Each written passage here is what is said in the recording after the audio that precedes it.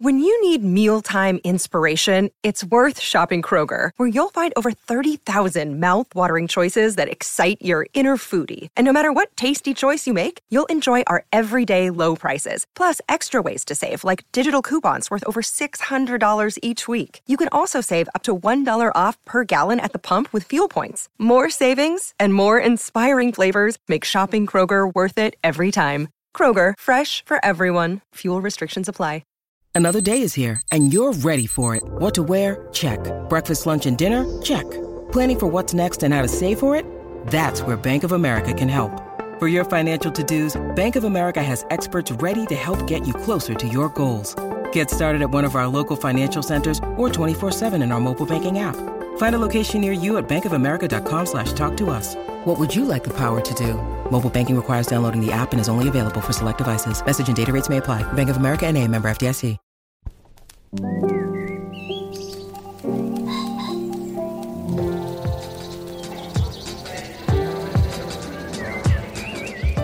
I'm Stephen Metcalf, and this is the Slate Culture Gabfest Need for Speed edition. It's Wednesday, June 1st, 2022. On today's show, oh man, they really did it this time. Top Gun Maverick, the sequel to the iconic 80s blockbuster. Do I even need to say it? It stars Tom Cruise, but not Kelly McGillis. Anyway, we will discuss. And then the comedian George Carlin is the subject of a new HBO documentary, George Carlin's American Dream. And as well, he's become a prop in our ongoing culture wars. What really isn't. We discuss the many strange vicissitudes of Carlin's life and afterlife with Jason Bailey. And finally, the defamation trial featuring Johnny Depp and Amber Heard. Maybe it's so many things that just picking through that will take up the bulk of our segment. But among the many things it may be is Me Too, This Apotheosis, or Gravestone. We discussed the most freighted celebrity trial, I think, maybe since OJ. We'll discuss that too. Joining me today is Julia Turner, the deputy managing editor of the Los Angeles Times. Julia, hey. Hello. Well, I should say very quickly, Julia, you'll be dropping out during our Carlin segment, but otherwise joining us for everything else. And of course, Dana Stevens is the film critic for Slate.com. Hey, Dana. Hey, Steve. How you doing? Excellent. Okay, well, loud, brash, towel-snappingly homoerotic. The original Top Gun was, well, it was very many things at once. It cemented the blockbuster as the defining business model of Hollywood going forward. And I'd say furthermore, it claimed Reaganism as something far bigger than just politics. If you think you're dead, yes, that is actually a line from the original Top Gun. It became the defining ethic of the decade. The movie also made Tom Cruise over from an up-and-coming, really intriguing actor into one of the world's biggest movie stars, maybe one of the biggest of all time. And here we are, nearly 40 years later, and neither Tom Cruise nor American Inanity have aged a day. Do I even need to summarize the plot of Top Gun Maverick? I'm sure you know it already. Maverick is older but unbowed, which is to say he's no wiser. The brass still hates him, though deep down they love and envy him. There's a weird, vague, forever war mission that in the end only Maverick can lead. There are tons of soundtrack callbacks and archival clips of the original film. The movie stars Cruise and Jennifer Connelly and Miles Teller as the son of Goose. All right, as is often the case with some of these juggernaut properties, we don't get clips, we just get the trailer. We'll play some of that. And in it, the first voice you're going to hear is Jon Hamm, who plays his most skeptical superior. I think he's great in this film. Let's take a listen. Captain Pete Maverick Mitchell. Let me be perfectly blunt. You are not my first choice. You are here at the request of Admiral Kazansky, a.k.a. Iceman. He seems to think that you have something left to offer the Navy. What that is, I can't imagine. With all due respect, sir, I'm not a teacher. Just want to manage expectations. What the hell? Good morning, aviators. This is your captain speaking. And we're off. All right, Dana, let me start with you. Imagine my surprise as a student of the 1980s who thought, okay, the first Top Gun is just like a Reaganite concentrate, right? It's just all of the steroidal, brashness and immaturity of the era. Here we are 40 years later, we're doing nothing but paying for that turning point in our history. I hardly even need to enumerate how. Out comes the second movie. It seems to me like a just barely updated carbon copy of the first. And smart people love it. Are you one of them? Well, Steve, I feel like I can't really decide how I feel about this movie until we have this conversation. You were the first person I wanted to talk to about it after coming out because, you know, of your 80s knowledge base, and I knew you would have strong opinions one way or the other. There's something so repellent about the world of Top Gun as I remember it from the 1980s. And yet, as you can see in my rave review of this new movie, it's somehow, even though it remains just as politically offensive as it ever was, and just as sort of reliant on this very ambivalent figure in our pop culture, this, you know, undying masculine, whatever he is, kind of phallic symbol that is Tom Cruise. I loved the new movie.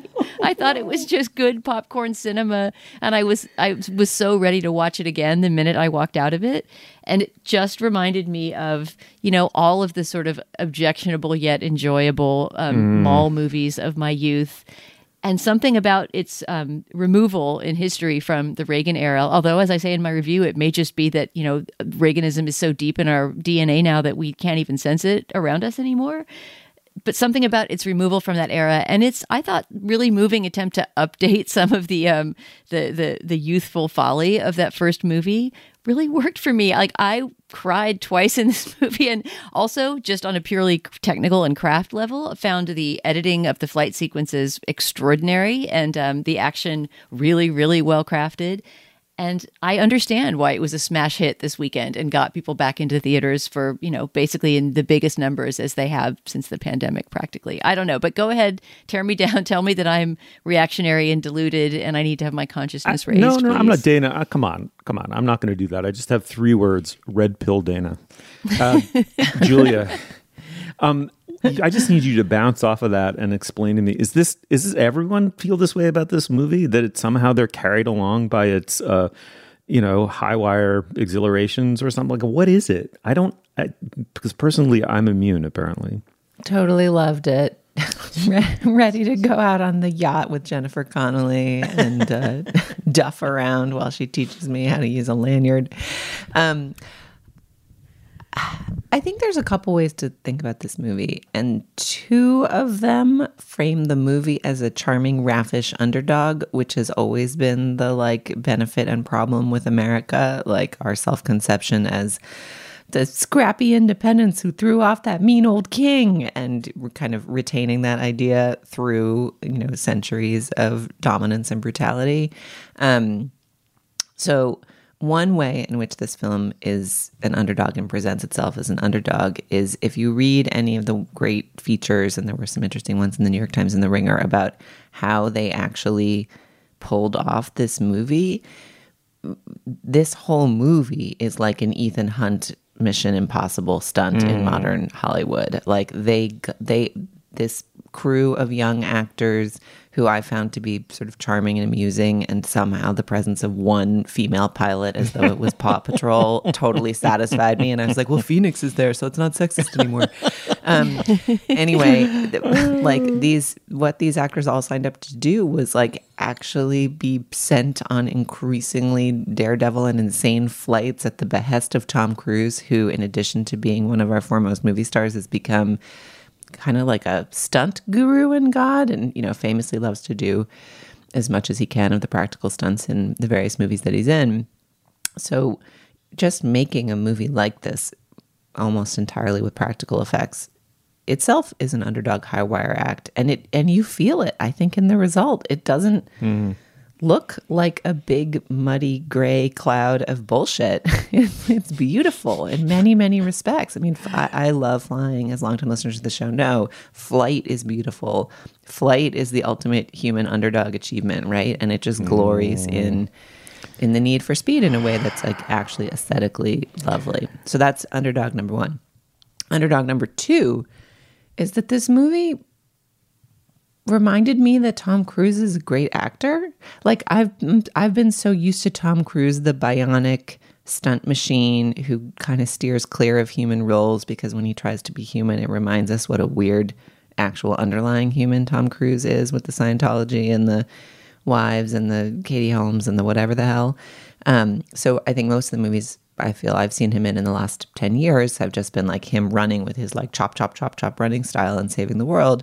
And in this movie, he gets to like slow down and like look wistful at his dead friend's son and romance a slender bartender in preppy clothes and like hop out the window like it's risky business and have, as Dana noted, a twinkle in his eye. And totally hook, line, and sinker. Hook, line, and sinker. Give us the alternate, Steve.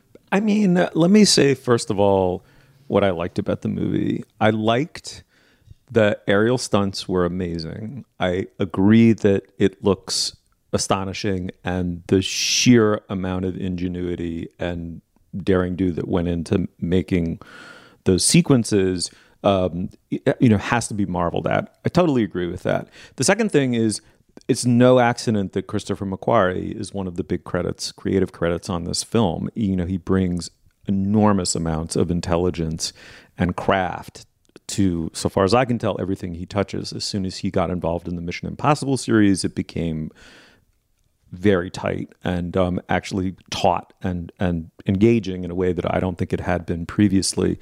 I can't even begin to tell you what I didn't like about the movie. So much of it I just find completely preposterous. But I think it's more interesting to say why, in some sense.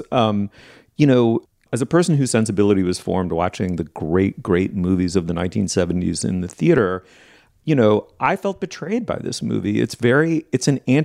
It is definitely an anti-director project. It was avowedly that by its producers, Bruckheimer and Simpson. They wanted someone they could boss around, whose aesthetic was that of a TV, a commercial maker, which is what they got in Scott, who directed the original. It's essentially an advertisement not only for Cruise the movie star and American jingoism, but for American male immaturity, right? And it's like almost as a morality, like arguing for its superiority to an adult view of the world. Like I just thought it was literally a dangerous movie. But I also just find, Dana, I'm sorry, I need you to defend it a little more, because I find movies without much by way of plot, character development, or humor very hard to connect with. I mean, I don't think you could certainly fault this movie on being short of plot. I don't think it's short of either character development or humor. That was somewhat what surprised me about it. In fact, everything you were saying about the original Top Gun, I more or less agreed with at the time.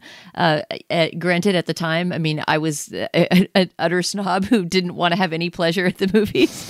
So I think I was immune to whatever pleasure that it offered at the time and was not expecting anything from this new one. In fact, it seemed to me like, why do we need a legacy sequel for this utterly dated Reagan-era movie that doesn't speak to us anymore, and to the extent it does, speaks to all the wrong parts of America.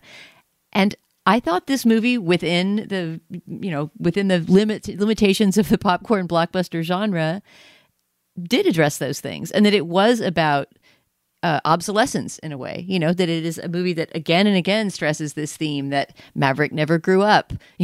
Maverick is a failure within the Navy. He was never promoted past the rank of captain. He's never been able to keep a marriage or relationship going. I don't think that the movie lionizes those things. Oh my God, you're crazy. That's the quiddity by which Maverick is the only man who can carry out this impossible mission.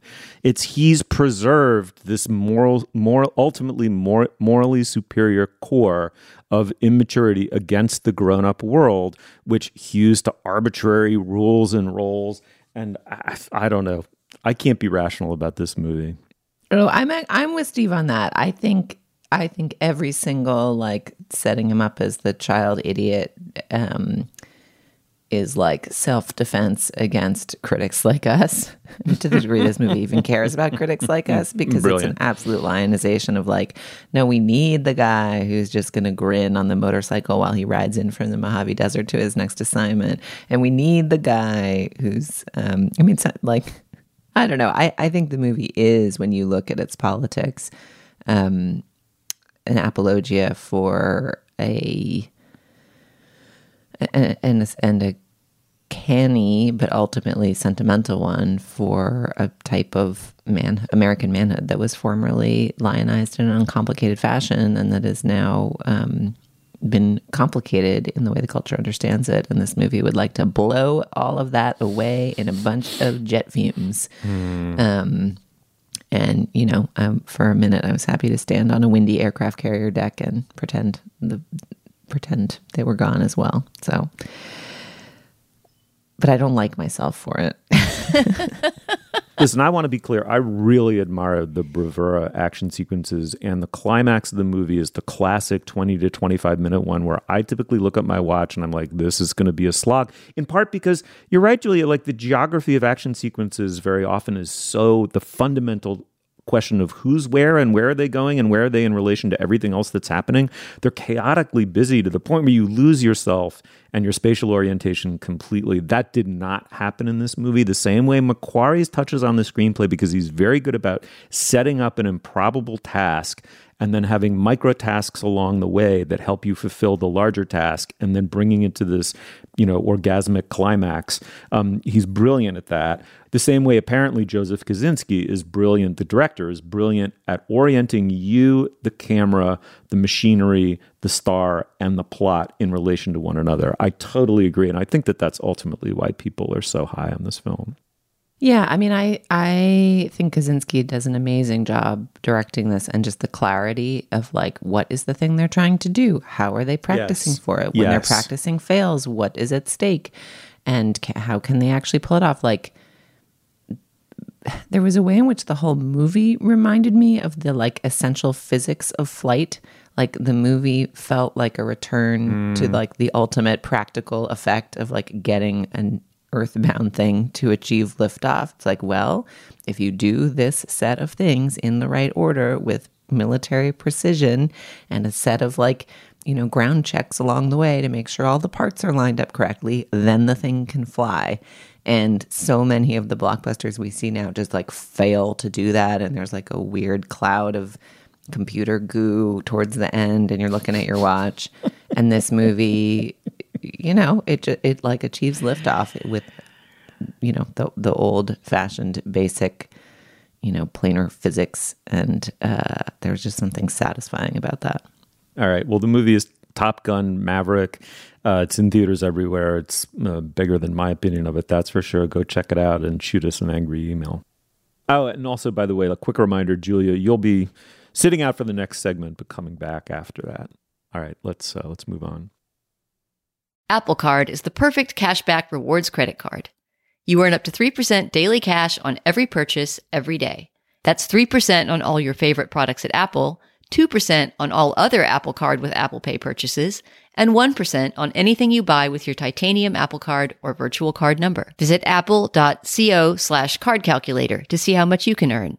Apple Card issued by Goldman Sachs Bank USA, Salt Lake City branch. Subject to credit approval. Terms apply.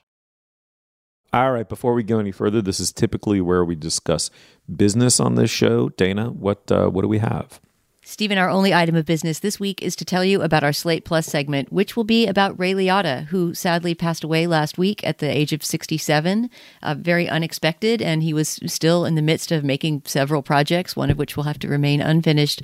We'll just revisit his career, and I think each of us are going to talk about some of our favorite titles, the first thing that came to mind when we thought about and mourned Ray Liotta. So if you're a Slate Plus member, you can stay tuned for that conversation after our show. And of course, if you're not a Slate Plus member, you can always sign up at slate.com/culture plus.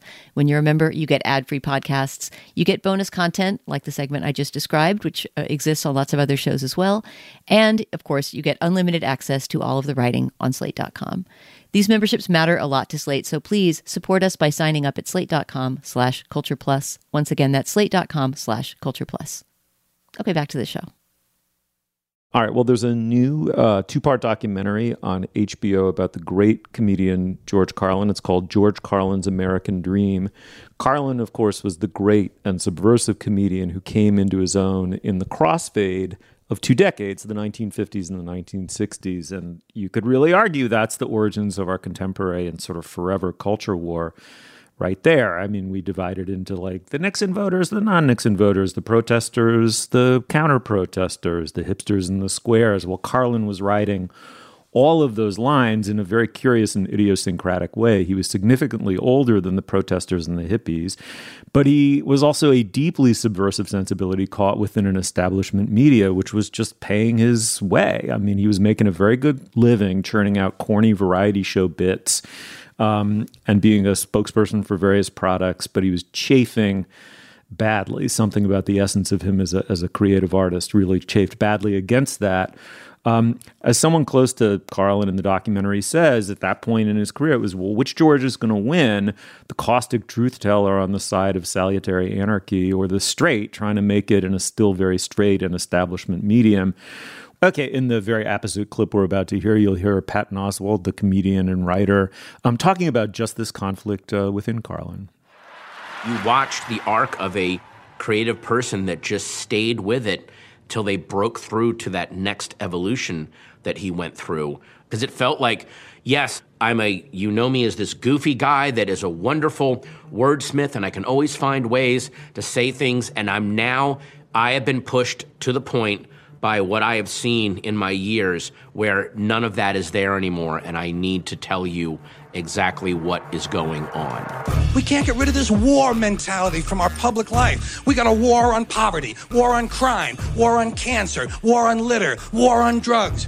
Did you ever notice we don't have a war on homelessness? No war on homelessness. You know why? You know why? I'll tell you why, because there's no money in it. There's no money in that problem. Nobody stands to get rich off of that problem. You find a solution to homelessness where the businessmen and the politicians can steal a couple of $1 million each, you'll see the streets of America begin to clear up pretty fast.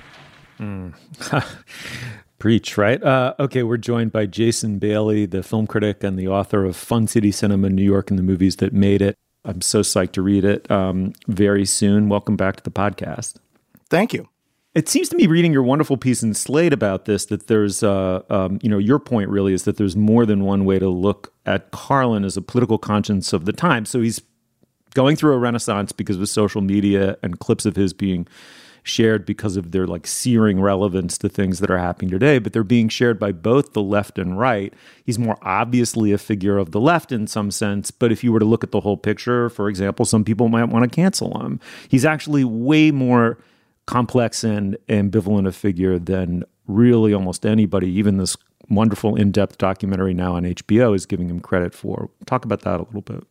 Well, I think it's really significant that, when you look at the history as it's laid out in the documentary, that Carlin really sort of became overtly political and sort of had this metamorphosis into this scathing social commentator towards the end of the Reagan era, and really sort of confirming this idea that so many of the battle lines were drawn that were still on either side of during the Reagan years. That was really the point at which these issues were hashed out, where the sides were chosen, and where these routines and this commentary that he had remains so easy to excerpt and put on Twitter or on Instagram or on your social media of choice, because the specifics may have changed, but the broad ideological issues remain the same.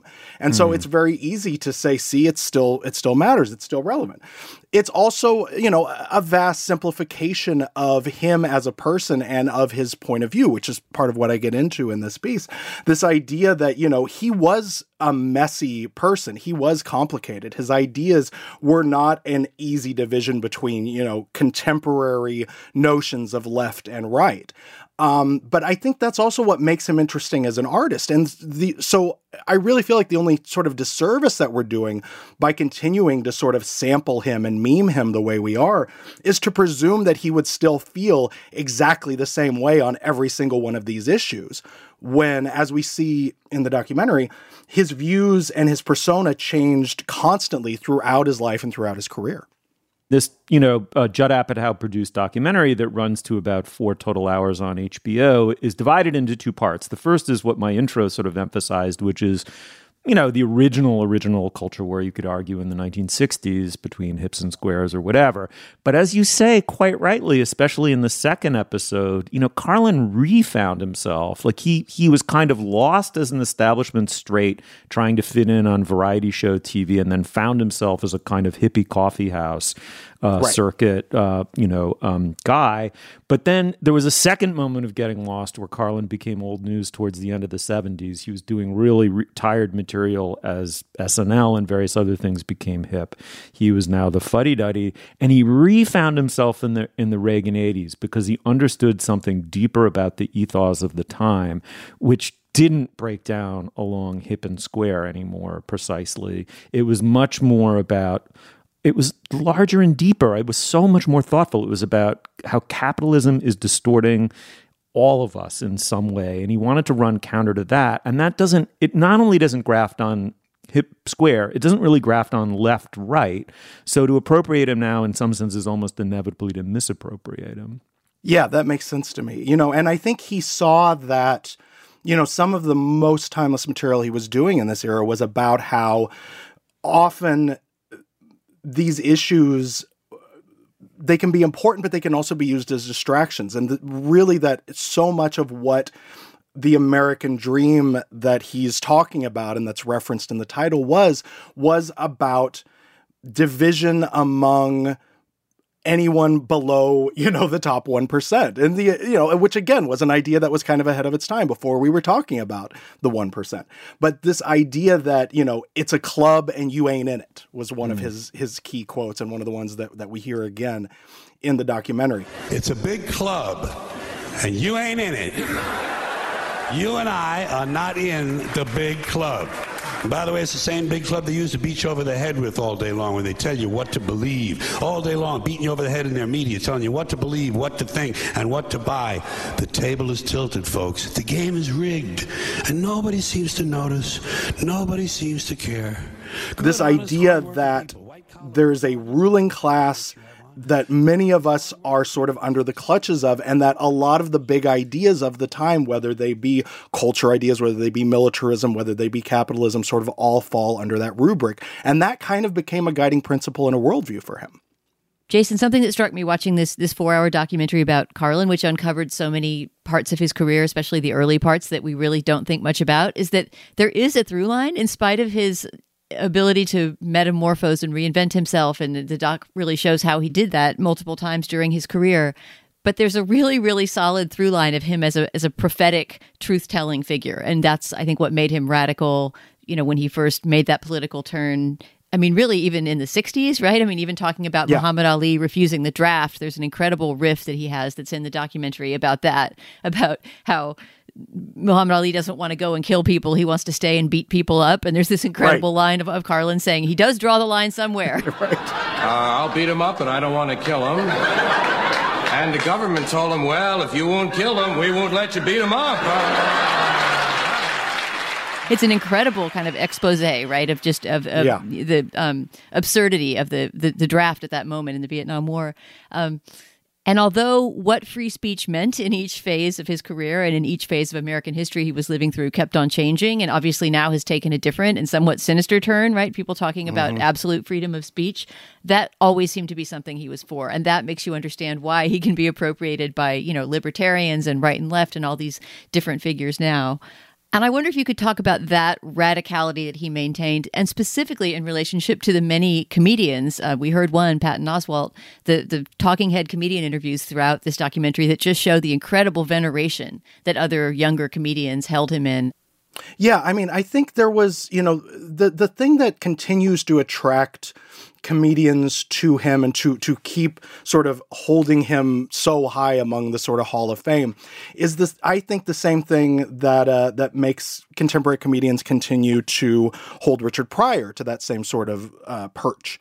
And Richard Pryor, who also went through very similar sort of crisis of conscience and of persona and changed all throughout his career as well, which is this idea that he was always guided by a search for a true comic voice and to speak from a position of honesty on stage. And that took on a lot of different voices throughout his career. And you can see that in the way that he sort of struggled to find that true comic voice. But you can also see it in the way that he was caught into throughout his career, and now especially by contemporary comedians. The thing that I think is interesting about him as a free speech warrior is that on one hand, you will see, sort of one division of contemporary commentators and comedians hold him up as a free speech absolutist. And you can find, quotes that seem to hold to that view. Feminists want to control your language. Feminists want to tell you how to talk. And they're not alone. They're not alone. I'm not picking on the feminists. They got a lot of company in this country. There's a lot of groups, a lot of institutions in this country want to control your language. Tell you what you can say and what you can't say. But you can also find interviews in, there was a well-circulated clip a while back where he was talking about Andrew Dice Clay, but he's talking about the idea that yes, you can talk about anything as a comedian, but to really be what a comedian is and should be, the idea of punching down sort of flies in the face of what a real comedian and cultural commentator does. Thing that I find unusual, and it's not a criticism so much, but his targets are underdogs. And comedy traditionally has picked on people in power, people who abuse their power. Women and gays and immigrants are kind of, to my way of thinking, underdogs.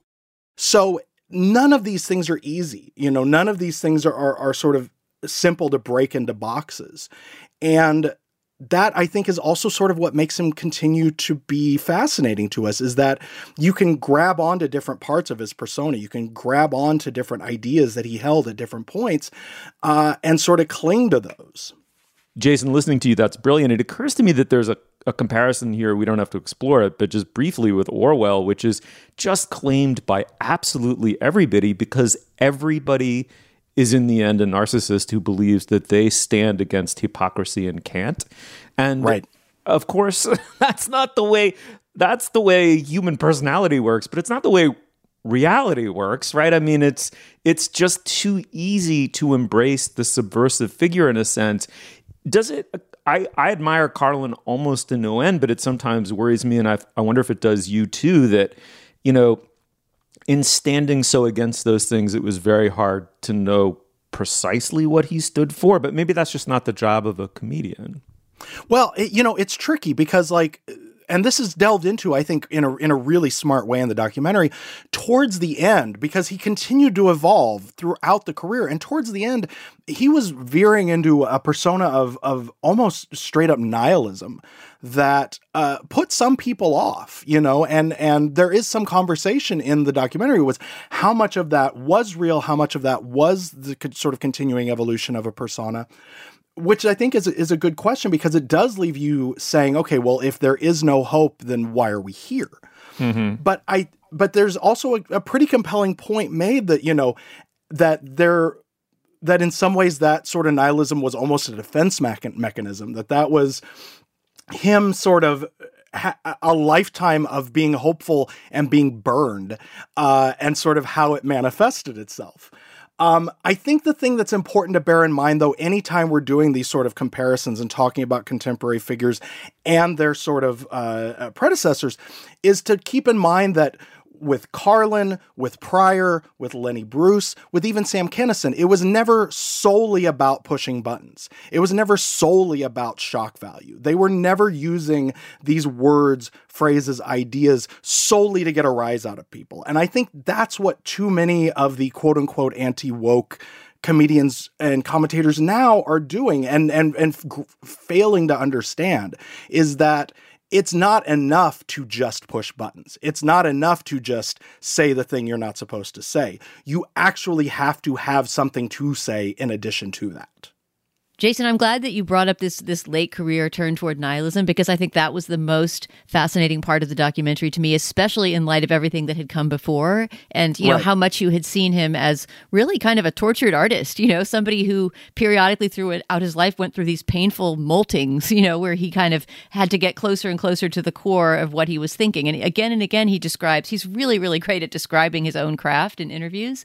And again and again, he describes this thing of, wanting to become more himself, to expose his thinking. And there's a great thing he says about, no, I don't want to make the audience think. Nothing could be deadlier than trying to make an audience think. I want them to witness me thinking, Yes. And in relation to that late career turn toward what seems like nihilism on the surface, it seems like there's a there's a truth to that too, right? There's a sense in which that final molting that he underwent, was him exposing something so dark that it made the audience sort of have to take the next step. And Apatow says that in a Q&A about the series that's really fascinating, where his reading of this very, very dark material that Carlin was doing toward the end of his life was not that he had given up hope, but that he was passing the torch in a way. Yeah. Well, Jason Bailey, thank you so much for coming on the show. Please come back soon. Thank you for having me. All right, and the documentary, by the way, once again, it's a two-parter on HBO. It's called George Carlin's American Dream. This episode is brought to you by Snapple. Welcome to the Snapple Market Auditory Experience. Close your eyes. Imagine you're walking into your neighborhood store. You make your way to the back and reach for your favorite Snapple flavor. You can't wait. You take a sip. Whoa, that's a lot of flavor. What flavor are you holding? Now open your eyes and check out Snapple.com to find ridiculously flavorful Snapple near you. This episode is brought to you by Progressive Insurance. Hey, listeners, whether you love true crime or comedies, celebrity interviews, news, or even motivational speakers, you call the shots on what's in your podcast queue, right? And guess what? Now you can call the shots on your auto insurance, too. Enter the Name Your Price tool from Progressive. The Name Your Price tool puts you in charge of your auto insurance by working just the way it sounds. You tell Progressive how much you want to pay for car insurance. Then they'll show you a variety of coverages that fit within your budget, giving you options. Now, that's something you'll want to press play on. It's easy to start a quote, and you'll be able to choose the best option for you fast. It's just one of the many ways you can save with Progressive Insurance. Quote today at Progressive.com to try the Name Your Price tool for yourself and join over 28 million drivers who trust Progressive. Progressive Casualty Insurance Company and Affiliates. Price and coverage match limited by state law. All right. Well, it's hard to know exactly where to begin with the subject. It's both so huge and so messy, but the defamation trial featuring Johnny Depp and Amber Heard is shaping up as many things at once. The most epic, he said, she said. It's brought social media and TikTok into play in full force. There are super fans, probably what are bots, paid armies of PR flacks, men's rights activists, all mobilized in one cause or another. People are wondering, I think quite rightly, is this going to represent the apotheosis or perhaps the end of Me Too? This is among the most massively overdetermined things I think we probably ever talked about on this show. So maybe it's best to start with something simple but true. A discrepancy between the substance of the legal question at hand, whether 12 words that Amber Heard published in an editorial are actually legally defamatory, and all the various mishigas now surrounding the trial, i.e. the culture war that breaks out around virtually anything in America right now, down to whether the sky is blue. So I think it's worth just reading those sentences that she published in the Washington Post in December 2018. Then 2 years ago, I became a public figure representing domestic abuse. On and on and on and on. You don't even need the full sentence because that is the essence of this trial. And yet, Julia, you're an arts and entertainment editor at a prominent U.S. publication in Los Angeles. That is not really, in some sense, or it has not become the essence of this. You must be both editing, assigning pieces, and kind of dodging bullets and landing planes about this story. It's pretty big, right? Yeah, and it's a little confusing how big it is, and it's been a little bit surprising how big it is, I think, to some of us, and I'll count myself in that number. And there is a way in which it seems like these two public figures, two actors, have been arguing about these charges and claims in some public forum or other for a number of years now, including in a defamation case in Britain that Johnny Depp lost. Which is why it surprised me, at least, that this particular trial has become a source of incredible fascination for lots of people. And I think there's a set of people for whom it was not a source of fascination, who were then surprised by the number of people for whom it is a source of fascination. And that's one of the dynamics that is at play. A couple of factors result in that. First of all, the American judge did not dismiss the case and allowed it to proceed. Also, she allowed the proceedings to be televised. And we should probably note here that a verdict is expected quite soon, possibly could happen in between the time we record this segment and you are listening to it, but there has not yet been one as we record. And, so every jot and tittle of the back and forth of this series of incredibly bleak allegations by Heard against Depp and,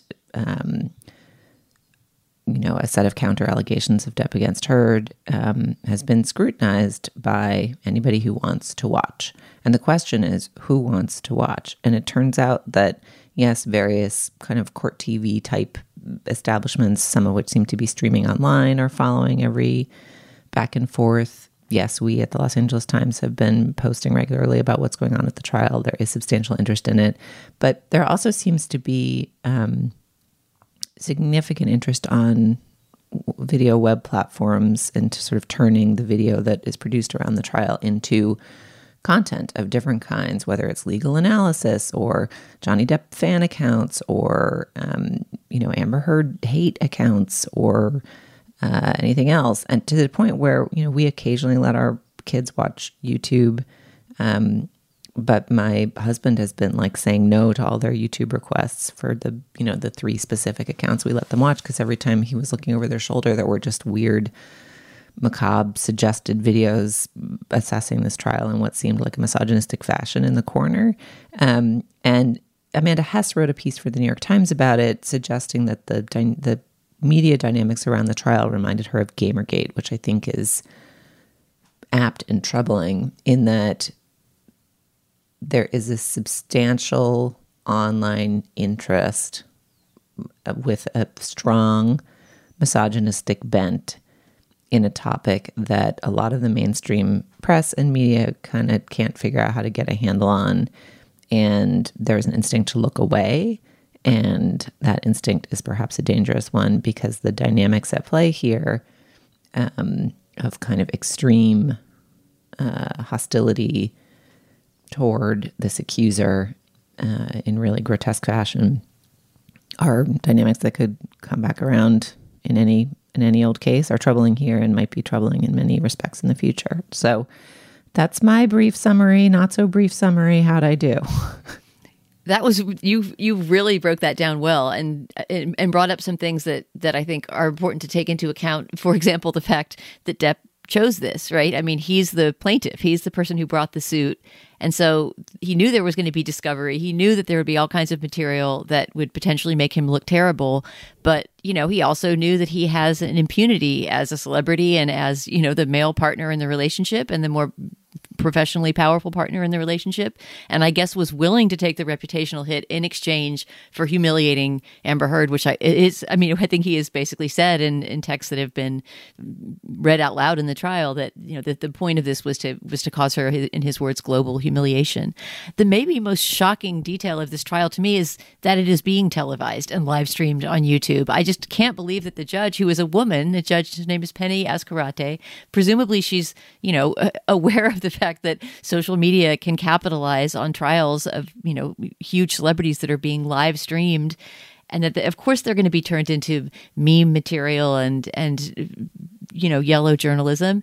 And of course, they're going to have a chilling effect down the line on domestic violence survivors and their willingness to report, right? I mean, that we're basically seeing a woman be put in the stockades, and whoever you believe in their case, and it does seem like, there is certainly bad behavior and some, obfuscation and lying on both sides. And this particular case is not a domestic violence case, but a defamation case, of course. Nonetheless, it just seems like this decision to make this a live streamable, court TV spectacle was a terrible, terrible decision on the judge's part. And that, yes, we should not be looking away now that these terrible, ugly things are happening in the press, but many of these terrible, ugly things would not be happening if these people were given some privacy to have a trial about their own private affairs.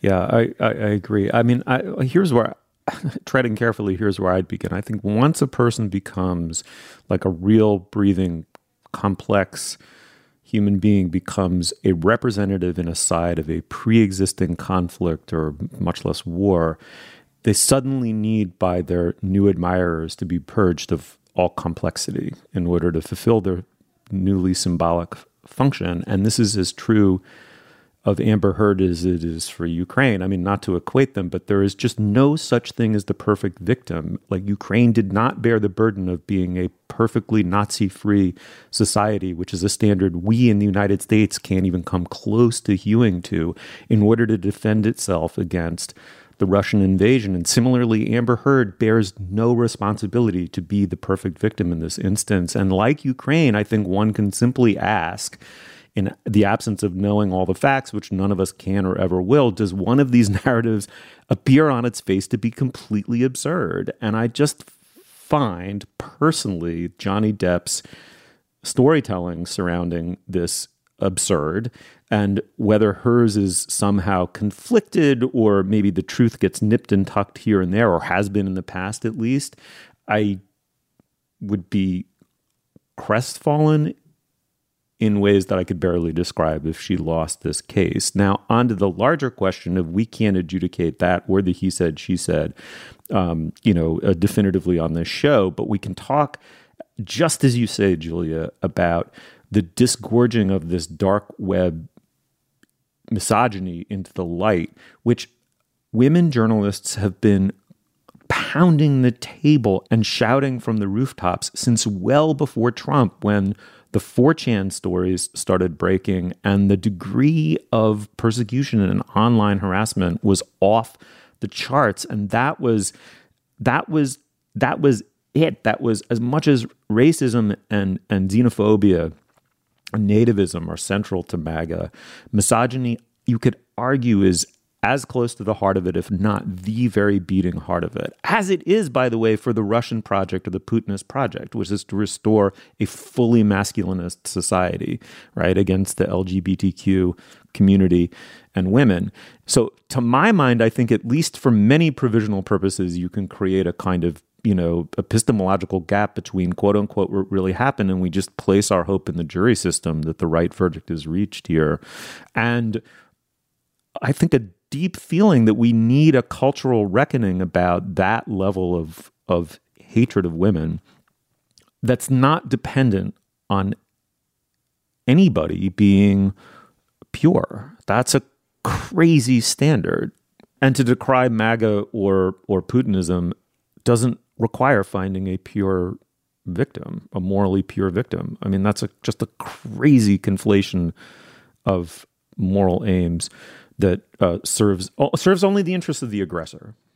And it's been one of the real advances of Me Too. I mean, one of the things that was most remarkable about Ronan Farrow's story about Harvey Weinstein is that it included Asia Argento's tale, and she is an incredibly complicated woman, a woman who might be described as messy, which is another word that's been applied to this trial.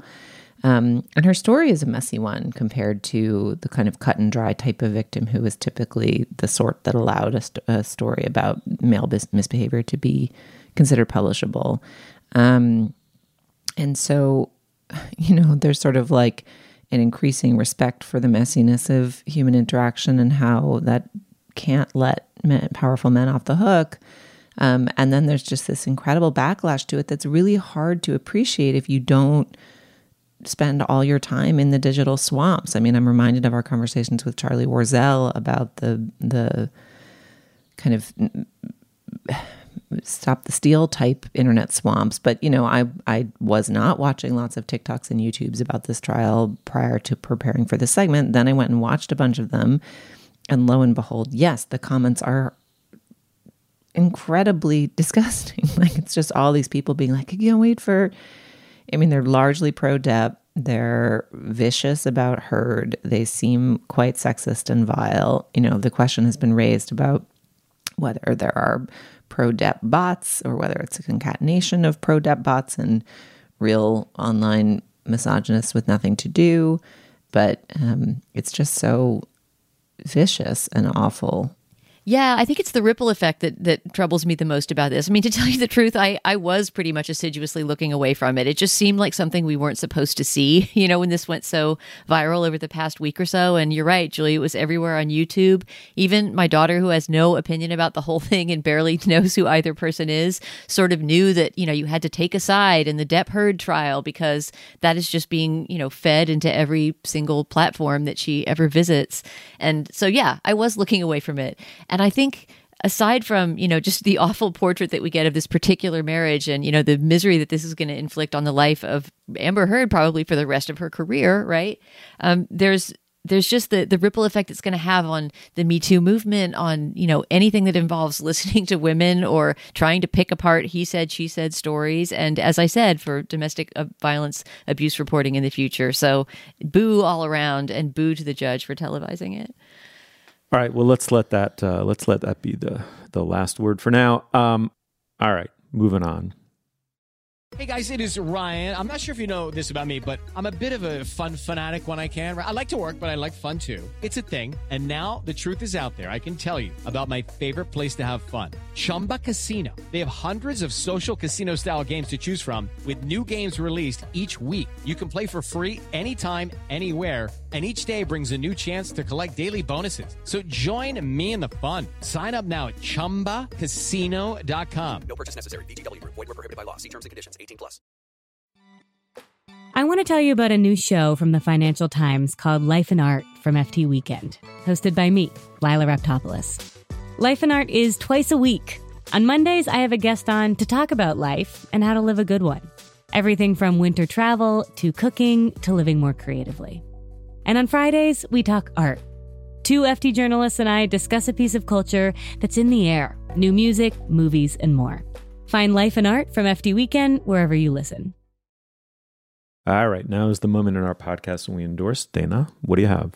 Steve, I have an endorsement that I think will be right up your alley. You were actually just speaking about this kind of movie recently, about the wonderful sort of light French relationship movie where everyone has perfect sweaters and is drinking wine out of pleasing glasses and having deep conversations and romantic arguments, right? That genre. So there is a new movie in that genre that is actually connected with a filmmaker we just talked about on a recent show, Céline Sciamma. She didn't direct it, but she was one of the co-writers of this new French film called Paris 13th District, or 13e arrondissement in French. Have either of you heard of or seen this movie on streaming? It's around in a few places. No. So it's a Jacques Audiard movie, who is sort of a specialist in that genre of this kind of crisscrossing, French farce romance. It's somewhere in between, I guess, comedy and drama. And it's just a sort of beautifully written and sweet example of that genre. One of the actors in it actually was one of the 2 women from Portrait of a Lady on Fire, Noémie Merlan, who played the painter in that movie. I'm not going to make arguments for it as, the greatest film of the year. I doubt it would end up on a 10 best list for 2022, unless I really don't see 8 or 9 more great movies this year. But it really scratches that itch, not unlike the itch, Steve, of that French spy show that you loved. I mean, this is not a crime drama in that way, but it has that kind of quintessential Parisianness. It's even right there in the title. And it just plonks you right down in the arrondissement with the cafes and the fights and the sweaters. And it's quite sweet. So if you want some watching that is not going to tear you limb from limb, and it's going to just kind of give you a nice romantic movie night, then I would recommend Paris 13th District. Very cool. I'm going to watch that forthwith. Julia, what do you have? I would like to endorse a birdwatching app. I believe this app has actually already been endorsed by our pal David Plotz on the Political Gabfest. And I have not endorsed it yet because I was a skeptic. So the app is Merlin. It's a bird identifying app. And it has for a long time existed and allowed you to describe, like, how big is the bird? What colors was it? What was its activity? Was it in a bush or soaring or on the ground? And then it will give you some suggestions as to what that bird is. I don't think that function is very useful, but they have introduced a new-ish function within the last year or 2 that allows you to essentially Shazam bird sounds, bird song. Like, you can hold it up, make a recording. It will listen to what's going on near you and then tell you what birds they are. And the first couple of times I tried it, it seemed like maybe not 100% accurate, and I just wasn't that sure about it. But I was hiking in a couple places with my husband this weekend and was able to use it to help me identify birds I wasn't sure about, which was a new use. And it's so good. I mean, it just is what I described. It's Shazam for birdsong. You can see a bird you've never seen before sitting on a little branch, singing into the sky, and plonk it into the app, and it'll tell you that it's a rufous-crowned sparrow. And voila, There, you've seen one. There it is. You can watch it more. You can study it more. You can learn more about it. It helped me determine the bullocks from a hooded oriole this weekend. So anyway, the app is Merlin. The particular functionality is the sound ID function. Check it out. That's a great idea for an app. That really needed to exist. So they hit a sweet spot. Well, and I'm like not a bird song birder. Like there are some people who not only are really good at identifying songs, they'll sometimes like count it as having seen a bird if they've just heard a bird, which to me is weird. Like having been in the general vicinity of a bird doesn't seem like the same thing as seeing it to me. But everyone makes their own little rules and laws. But it is teaching me a lot. Like now, like the other thing I'm finding is like, okay, now I know what the spotted towhee sounds like. And so I am able to kind of suss that out, or the difference between these particular parakeets that there are and an acorn woodpecker. Like it might turn me into a sonic birder, which is not the type of birder I have been. We'll see. I'll report back. All right. So occasionally I endorse something I've just started to read or am going to read. And as contradictory as that sounds, it's very sincere, and I follow up, and I never find that I regret the proleptic endorsement. And so I think I'm going to do it again. There's a Guardian, very short Guardian book review that verges on being an essay. It's just too short to really turn into a full essay, which is too bad. It's beautifully written. The occasion for the review is that the Notebooks of Wittgenstein have finally been published in English, and they're fascinating. And this book reviewer, who I'd never heard of, Anil Gomes, and we'll link to the review, just gets at it so quickly and so beautifully about what's fascinating. You basically had this young, tortured philosopher who understands himself to be gay, and of course must be, it's, you know, the Austro-Hungarian Empire, it's in the 19-teens, you know, he has to be perforce deeply closeted. He's tormented. He's trying to create a philosophical language that's been purified of human arbitrariness and subjectivity, a pure logic as it relates to how we actually use language and order our world. His first great book, The Tractatus, is about that, but like a lot of great books, it's actually a monument to its own failure, that where he ended up was so much more interesting than his original plan, because he was honest about his inability to fulfill it. Well, as he's writing that, and I just to read this to give you some sense of what he was doing. The right-hand side of his notebook ledgers was set up to set out his evolving thoughts on logic and language. The left-hand side was saved for his personal notes, written in a simple code in which the letters of the alphabet were reversed, so Z equals A, and so on. And so on the right, he's searching for this entirely quasi-empirical, or at least non-arbitrary language, you know, by which you can apprehend the world perfectly, but purged of human subjectivity and therefore human sexuality.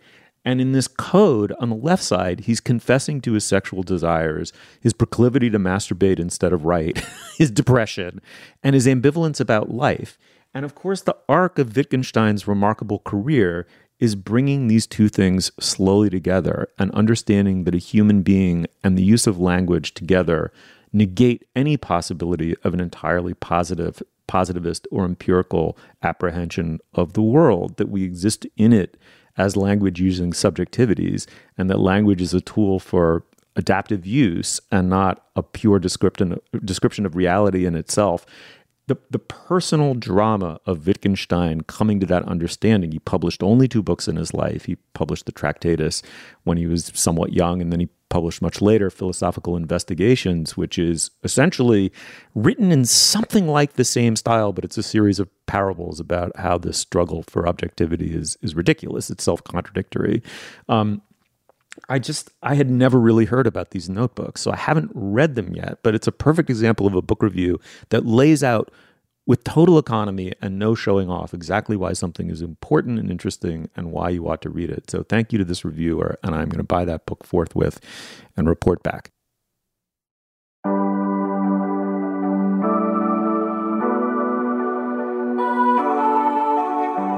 Julia, thank you so much. Thank you. Dana, thanks so much. It was a pleasure. Yeah, as always. You'll find links to some of the things we talked about today at our show page. That's slate.com/culturefest, and you can email us at culturefest@slate.com. Our intro music is by Nicholas Bertel. Our production assistant is Nadira Goff, and our producer is Cameron Drews for Dana Stevens and Julia Turner. I'm Stephen Metcalf. Thank you so much for joining us, and we will see you soon.